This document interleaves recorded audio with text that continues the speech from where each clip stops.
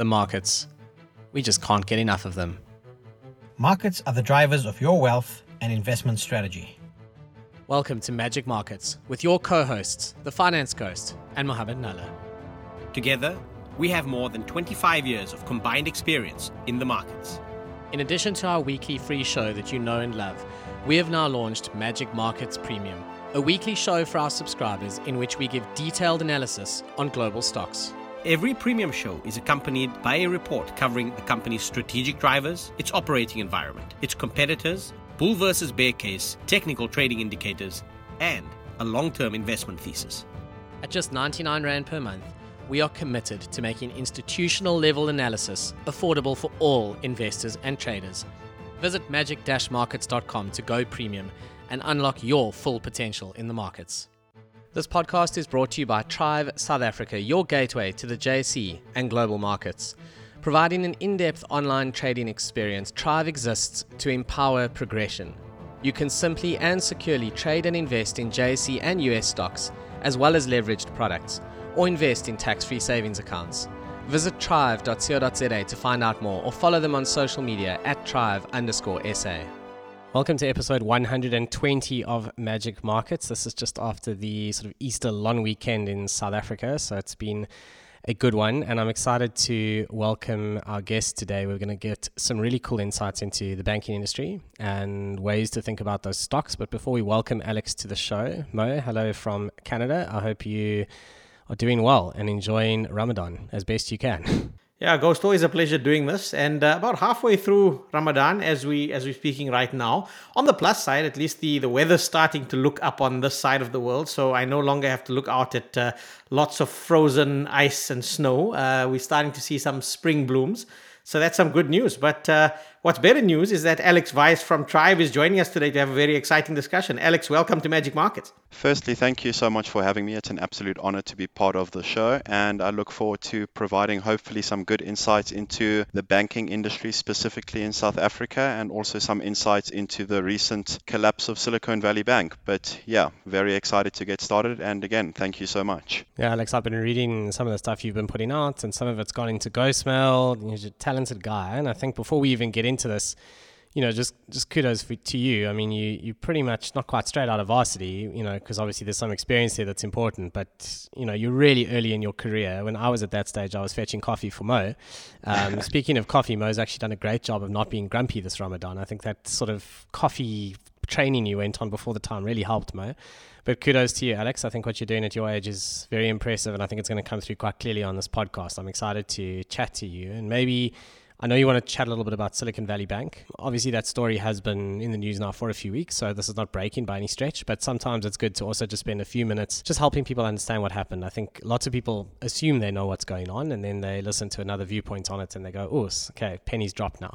So I think let's start there, and it sets the scene for some of the local banking stuff that we're going to talk about today. You know, obviously with the collapse of Silicon Valley Bank, as you guys know, and I'm sure as many of the listeners here know as well, that marked the second largest bank failure of a financial institution in American history, and the largest after Washington Mutual in 2008 amidst the global financial meltdown back then. But what I found really interesting about the collapse and the demise of Silicon Valley Bank was that it was specifically fueled not so much from a fundamental aspect, but from a behavioral, finance, or cognitive aspect as well. And that then was fueled additionally by social media.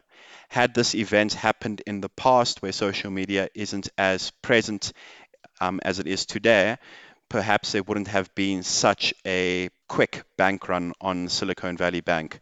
But I mean, basically just going into it, what I can say is the rising rate environment throughout 2022, where we saw the Federal Reserve increase interest rates throughout most of 2022, that did no favors for technology-oriented investors at all.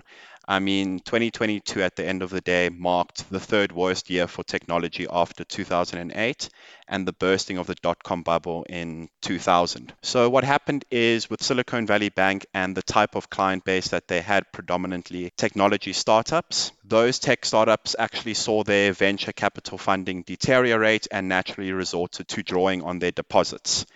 Now, to satisfy client withdrawal requests, Silicon Valley Bank announced that it was to sell $21 billion worth of securities, specifically bonds, at a tremendous $1.8 billion loss. Now, that in itself was very interesting to me, purely and simply because bonds, specifically government bonds, are deemed risk-free investments.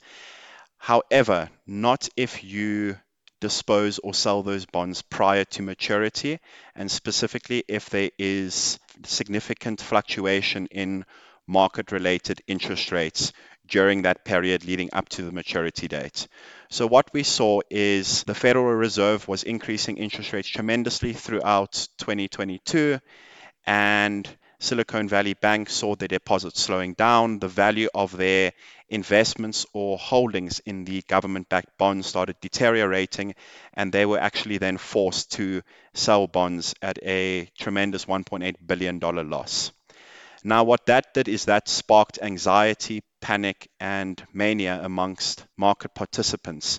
And there's a concept referred to in behavioral finance known as herd mentality. We are by nature emotional creatures, and we tend to react emotionally and subjectively to conditions around us.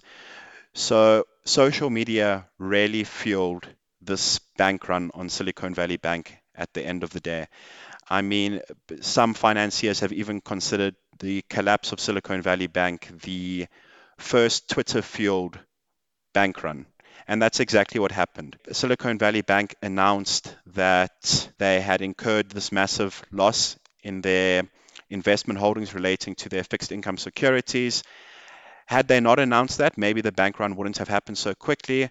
But they did announce it, and venture capitalists went on Twitter and probed their companies to withdraw their funds, and then that just led to a snowball effect, and at the end of the day, the collapse of Silicon Valley Bank. And a whole lot of venture capitalists the next few days trying to save the situation. And I remember that on Twitter, Mo, you probably saw that as well. Guys going bananas to say, what's going on with regional banks? The Fed needs to step in, the regulators, etc., etc. I mean, it was an absolute bloodbath. No, most definitely. It was a bloodbath. And I think what was specifically evident in the United States was we saw the likes of JP Morgan and Chase, Citibank, Bank of America, Wells Fargo, Goldman Sachs, all of their stock prices were significantly down in the days following the collapse of Silicon Valley Bank. More so than in South Africa. South African banks actually held quite well amidst the financial meltdown. But it just shows how we really do sometimes react emotionally, and sometimes we have to go and look beyond the fundamental financials and start studying behavioral finance, and that's a topic that I'm very interested in actually. That's a discussion for another day entirely, but I think behavioral finance is definitely making its way as an important pillar in financial analysis. And a big part of what went wrong with Silicon Valley Bank was risk management, right? So they went and bought a whole lot of, and as you so correctly point out, there's a difference between a risk-free rate, which is basically, the US government paying you a return, and a risk-free instrument, which is the instrument that gives you that return. To your point, it's only risk-free technically if you hold it to maturity. If you sell it at any point along the way, the market rate is going to depend on what the prevailing interest rate is. And the reason for that is relatively straightforward. If you own a bond that is paying you a return of 2%, in the pandemic, for example, that bond was a great little investment because there really wasn't any yield to be found anywhere. But today, it's not a great yield, and so you would have to sell that bond at a discount to its face value, and that's what happened to Silicon Valley Bank. And I think to South African banks' credit, if you'll excuse the pun, they are really good at risk management. They generally speaking do not take silly risks. I mean, there are a lot of questions raised around the way Silicon Valley Bank managed its balance sheet, why they took shareholder funds, why you take short-dated deposits and go and buy long-dated instruments. So there's concepts like asset and liability matching and managing those interest rate ladders, and it just doesn't work to do something like that. It is super, super high risk. It's exactly the same reason why life insurance companies tend to look for long-dated investments, because they have a reasonable idea of their mortality curve and when they might need to actually pay out, and they go and invest the funds in the meantime to try and maximize return. So that's where Silicon Valley Bank got it wrong. Look, I mean, at the end of the day, behavioral finance, I think, has its place in all industries. And, as you mentioned, the Fed is in a particularly sticky state right now with regards to what it has to do in order to fight inflation. Does the Fed pause rate hikes? And I mean, the recent collapse of Silicon Valley Bank, Silvergate Bank, for example, and the banking turmoil in the United States in general has definitely strengthened the case for rate caution. So in terms of that, we could be expecting a potential rate pause by the Federal Reserve. But then again, the Federal Reserve has come out, and Jerome Powell has said time and time again that the sole mandate of the Federal Reserve Bank in the States is to normalize price levels and bring inflation down to that much desired 2% target rate. So it is a bit of a catch-22. Does the Fed, for example, increase interest rates at the risk of a potential recession and a hard landing, or do they take a step back and perhaps let the recent rate hikes that the Fed has increased interest rates by in the past few months filter through and, for example, have the correct effects on the rest of the market? Inflation, as we all know, is a very sticky concept, so it does take time for interest rate and monetary policy changes to come through and have the desired effects on inflation. So it is a very interesting time, I think, for all market participants going forward. I was speaking to someone over lunch today, and they used the analogy, it's like a big bath of water, and if you tilt it and you start shaking it, the water takes a long time to stop sloshing. And that's basically exactly what's going on now. And the problem is an interest rate hike is not an instant fix. So everyone's managing this based on monthly data, quarterly data. And now we're seeing what happens when, everyone tried to catch up to the supply chain problems. Now they're all sitting way overstocked. I think Levi's released results last week, and the share price took an absolute hammering because they're sitting with too much stock. So much like supply chains, people react to try and get ahead of the curve, and supply chains have been a huge issue. Now they've got too much inventory. Now they have to mark it down and sell it through, and they've hurt their business anyway. And obviously this stuff is incredibly easy to talk about and incredibly hard to do and incredibly hard to actually manage these things in practice. But it's the same with the Fed. It's the same with interest rates. And ironically, I think the South African market is a little bit steadier. I mean, for example, we are used to inflation. We are used to relatively high interest rates, right? I mean, this is, in America, there are people who have never seen stuff like this before. Whereas here, it's like, okay, inflation. We've seen this movie. High interest rates. Yeah, we know what to do now. I think South Africa knows this market, right? And I guess that filters through into maybe our banks as well, because Alex, I think you'd probably agree they're a little bit more in the way of commercial banks here in a traditional banking sense, rather than more merchant banks and investment banks. Yes, we have investment banking in South Africa, of course we do, but in the US there are huge banks that are built around vibrant public equity markets. So something like Goldman Sachs always comes to mind. JP Morgan has a big equities business, and when it has a good year, it does exceptionally well, and when it has a bad year, it does horribly. Locally, the banks behave more like banks, don't they? South African banks are notorious for being fairly robust and stable. And, something that when I was doing the research for this podcast and for an article that we are busy preparing at Thrive currently, in South Africa, if we go back to the beginning of the COVID-19 pandemic onset in March of 2020, interest rates in the US were at near zero levels. So when Silicon Valley Bank had invested so many of their clients' deposits and proceeds into bonds, the decline in the value of those bonds was magnified by the fact that the base of which the Fed started increasing interest rates came from a near zero level. In South Africa, interest rates were not at a near zero level. So the magnitude and the extent to which, for example, FNB, FirstRand, Nedbank, Standard Bank, Absa saw their investments in fixed income securities deteriorate wasn't as extreme as the likes of Silvergate Bank or Silicon Valley Bank, who had, if I'm not mistaken, I think Silicon Valley Bank had approximately 57% of its assets in bonds, whether held to maturity bonds or available for sale bonds. Now, I'm not saying that South African banks have that level of deposits or proceeds in bonds, but our banks haven't seen such a tremendous decline in the value of those investments, because the South African Reserve Bank didn't have to increase interest rates from a near zero rate to where they are now. It came from a higher base at the end of the day.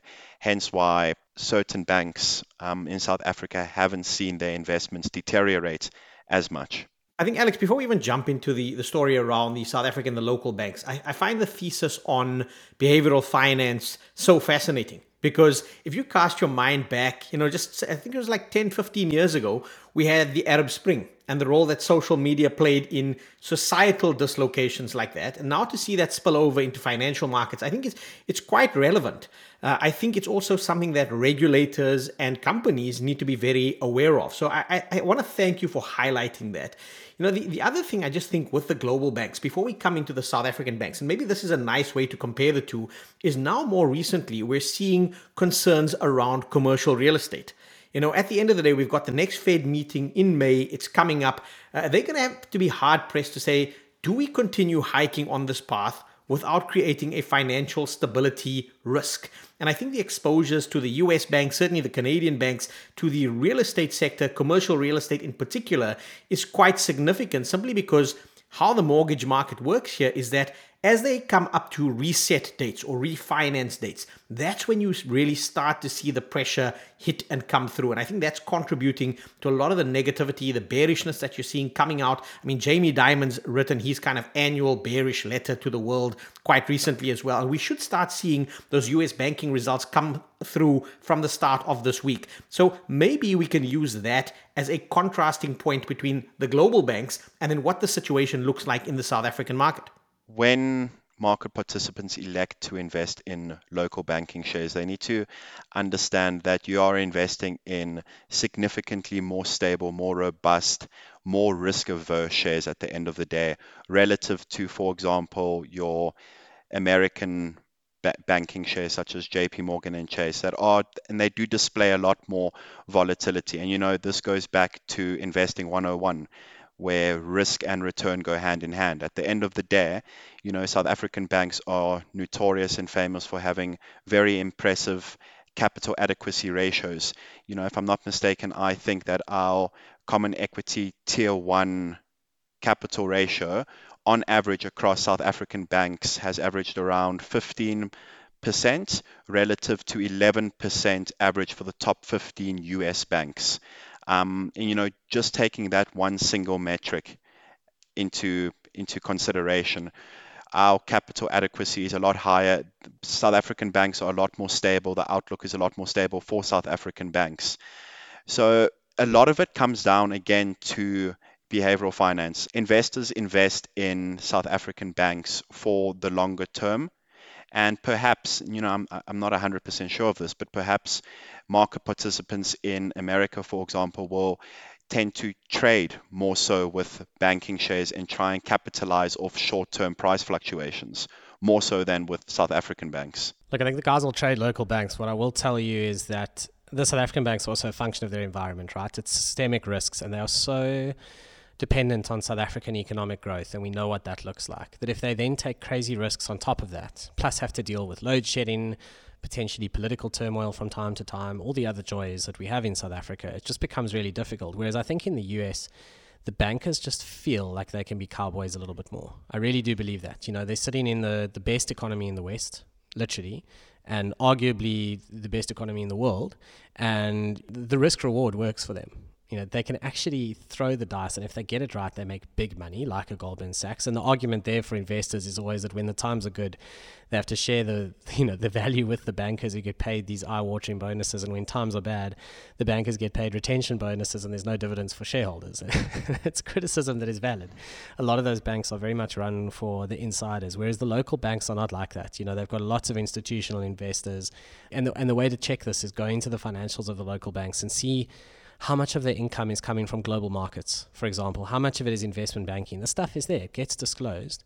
And you'll see that it's actually a relatively small portion of the bank versus just lending to South Africans, literally borrowing at one rate, lending out at another, making a margin in the middle.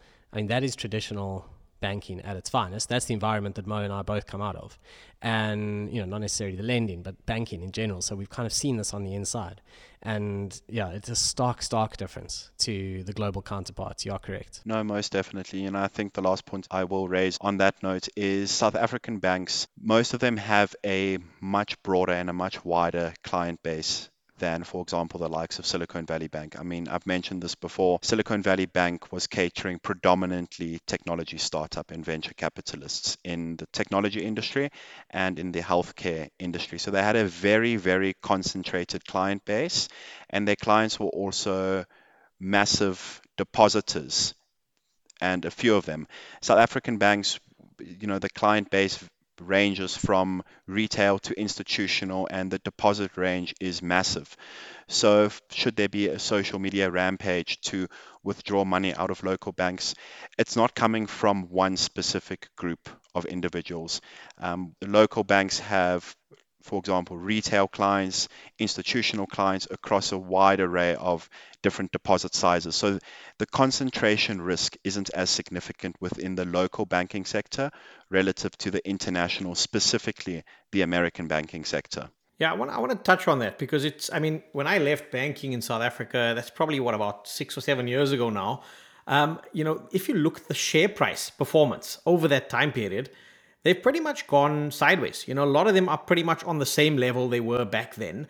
And I'm not taking away from the point that South African banks are remarkably well run, they're well capitalized, the regulator is strong down in South Africa. But that somehow hasn't necessarily translated into the same kind of return for shareholders. If I compare South African banks to, for example, the returns you will have seen on a JP Morgan, on a Citi, for example, yes, they've taken more risk, but they've also generated that return for their shareholders. And again, when you go to the kind of segment of the market that's maybe too big to fail, again, talking the larger banks, not Silicon Valley, maybe a JP Morgan and so forth, those risks seem to be managed reasonably okay. Also, I guess the dynamic in South Africa is really quite different. I remember when we were back in the global financial crisis, South Africa was not exposed, as you indicated, to the whole subprime crisis because of the type of behavior of South African banks. So how do we reconcile the performance with the shares in the South African market versus some of their global counterparts versus, I guess, just the way they've been run? Maybe it does make sense. Maybe that risk aversion is why the stock hasn't shot the lights out. No, definitely. I completely agree with you on that. And, one very quick point I'll also raise on that is I think, in general, when a small South African bank collapses, it doesn't make international headlines like that in America, in the United States, for example. So in terms of social media fueling a bank run on a specific local bank, the chances are a lot higher in America, for example, than they are in South Africa, because, like I just said, if a small local bank does collapse, it doesn't make international headlines like, for example, Silicon Valley Bank. And by no means was Silicon Valley Bank a small bank, but it definitely wasn't a top 10 bank. I think, if I'm not mistaken, I think it was the 16th largest bank in the States. So Alex, I'm going to flick it back to, I suppose, from an investing perspective, how we think about the way to value banks. We do have a few minutes left. And when you look at opportunities in this space, when you chat to clients, how do you play one bank against another? What are some of the metrics that you look at? And then I think Mo and I can probably share some of the stuff we look at. And I think that'll give people a good idea of just how to understand a little bit about this sector. 100%. So, I will kick off with the two standout metrics that we look at, very generic: the price to earnings ratio and your price to book ratio. Just in a nutshell, for those who don't know, obviously the price to earnings ratio compares a bank's stock price to its earnings per share figure, and that helps investors understand exactly how much they are paying for each dollar of earnings generated by the bank at the end of the day. Now, a higher price to earnings ratio, or PE ratio, might indicate that the bank is expected to have higher future earnings growth, while a lower PE ratio may suggest lower growth prospects or potentially undervaluation. So, if we look at, for example, the big five banks in South Africa, Nedbank, Standard Bank, Absa, FirstRand, and Capitec, on a trailing 12-month price to earnings ratio valuation basis, Nedbank, Standard Bank, and Absa, their PE ratios are fairly similar. FirstRand slightly higher at a multiple of 10, and the standout is definitely Capitec with a multiple of just under 22, approximately 21.9 PE ratio. So what that tells us is that either Capitec is very overvalued in the marketplace with respect to its share price relative to its earnings, or the market is pricing in significant growth potential. I'm not going to tell you which one it is, but to my best understanding, when trying to differentiate between whether a high PE ratio is indicative of a growth opportunity or indicative of overvaluation, it's just always beneficial to be mindful of a concept referred to as a growth trap. And that's obviously where a high PE ratio possibly is indicative of high growth potential. However, the market is actually mispricing that. And there could be mismanagement, there could be, a lack in fundamental support within the financials, for example. So it's always beneficial to keep in mind the potential of a growth trap when looking at high PE ratios. Okay, so spot on about the price earnings ratio, and you're wise beyond your years to say growth trap. I'm very proud of you, because value trap is the one that comes up all the time, where people say, be careful of cheap things. You're actually saying being careful of expensive things, which is good, because you kind of come from a generation where people have been happy to pay these huge multiples, and maybe that's showing. So that's quite exciting. So you've mentioned price to book there. I'll just give some insight into that. So the reason you use price to book in banking is because the assets and the liabilities of a bank are basically fair valued. So, for example, in an industrials company that's had machinery in the factory for 50 years, the book is no indication of what that business is actually worth to go and replace right now. Some of that stuff, there's loads of machines in there that are fully depreciated, busy churning out stuff every day. It's just not a good indication. But banking, they've got to carry their assets and liabilities pretty much at fair value. So the difference between the two is equity. So technically speaking, the equity of a bank is at fair value in theory. Now, the thing is, the bank is sitting on your equity. What is the bank doing with that equity? Well, to figure that out, we need to go and look at return on equity to see what they are actually doing. And this is why banks tend to trade at either a premium or a discount to book value. So it's not necessarily in the case that a book value more than 1 is expensive and a book value less than 1 means you should be buying the thing. The correct thing to do is to look at something called effective return on equity. So what you do is you look at the return on equity, and then you look at what you are actually paying for it. So if the return on equity is 15, it means for every 100 rands worth of equity, they are generating a return of 15. Fine.